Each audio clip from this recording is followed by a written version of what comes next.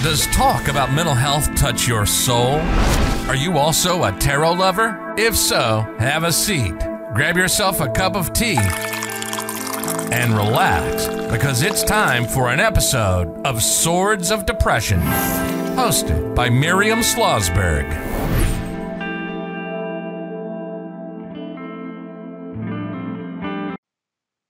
Hello there, Miriam Slosberg of Swords of Depression, and I hope you're doing well. So we're going to go over the third court card in the series, the Queen of Wands. The Queen of Wands tarot card is about passion, enthusiasm, and creativity. And as a fire sign, she's constantly in motion, striving to achieve her goals. She's confident, independent, and self-assured, and her energy is infectious.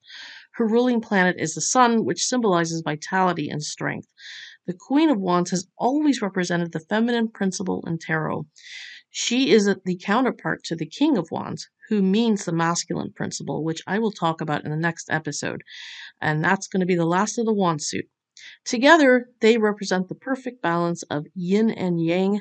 The queen is often associated with the element of fire, which is said to express her passion and intensity. So before delving too much into the Queen of Wands meanings, let's go over the history and appearance. So historically, the Queen of Wands has been associated with many goddesses, including Isis, Hathor, and Sekhmet. She is often also associated with the Queen of Cups, and in some decks, she is represented by the lioness, representing her power and ferocity. She is also sometimes linked to the Virgin Mary. In more recent years, she has come to be seen as a powerful businesswoman or entrepreneur. So when you look at the Queen of Wands in the Rider-Waite-Smith deck, you'll see the woman on a throne with lion patterns on her clothing, representing strength and fire, and these lions are facing themselves in opposite directions. So you'll also see sunflowers, which means happiness, life, and fertility, and behind her crown and her left hand, that's where they are. She has a wand with a sprout representing life on her right hand, and if you look at her feet, you'll see a black cat, which means she's not afraid to be in touch with her dark side or shadow self that you may not even think of when you envision the Queen of Wands. But like anyone else, she has a shadow side. So let's go over what it means when you get a reading with the Queen of Wands, or get the Queen of Wands in a reading, rather. So the Queen of Wands is an excellent card for anyone pursuing a creative endeavor. She will guide and inspire you, whether you're starting a new business, embarking on a new relationship, or simply trying to bring more creativity into your life. So trust your instincts and follow your heart. Success is sure to follow. So if you see the Queen of Wands in your reading, you're full of energy and ready to take on whatever challenges come your way. So it's a time of great vitality and strength. Now is the time to go after your goals with passion and determination. The Queen of Wands encourages you to follow your dreams and pursue your passions. So trust your intuition and let your creativity shine. It can also represent a woman in your life who has this energy, or an aspect of someone's personality, which may be yours, in a situation that is relevant to the reading. So when you think of the Queen of Wands, and you think about a career that matches it. You may think of an inspiring teacher, a motivational speaker, an entrepreneur, or a coach. If you can think of a woman who inspired you somehow, chances are she had the Queen of Wands energy. However, not constantly. That's not always the case. Sometimes someone inspiring can have a completely different energy than that. So, and I can tell you, if you look at the Queen of Wands through the eyes of Risa Green, this is someone who she'd be really jealous of, because she represents everything that Risa wishes she had. Full of fire and energy, popular, successful, and someone who has a true zest for life.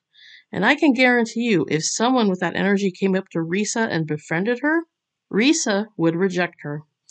And I mean, those dealing with that level of depression do not want those who have this energy around them. And the ironic thing is that plenty of people who have depression that comes off as having that type of energy, they do everything they can to hide it. Therefore, they go out of their way to appear as if they're full of zest and passion and are friendly and charismatic, yet they suffer within. So what does it mean when the Queen of Wands is reversed?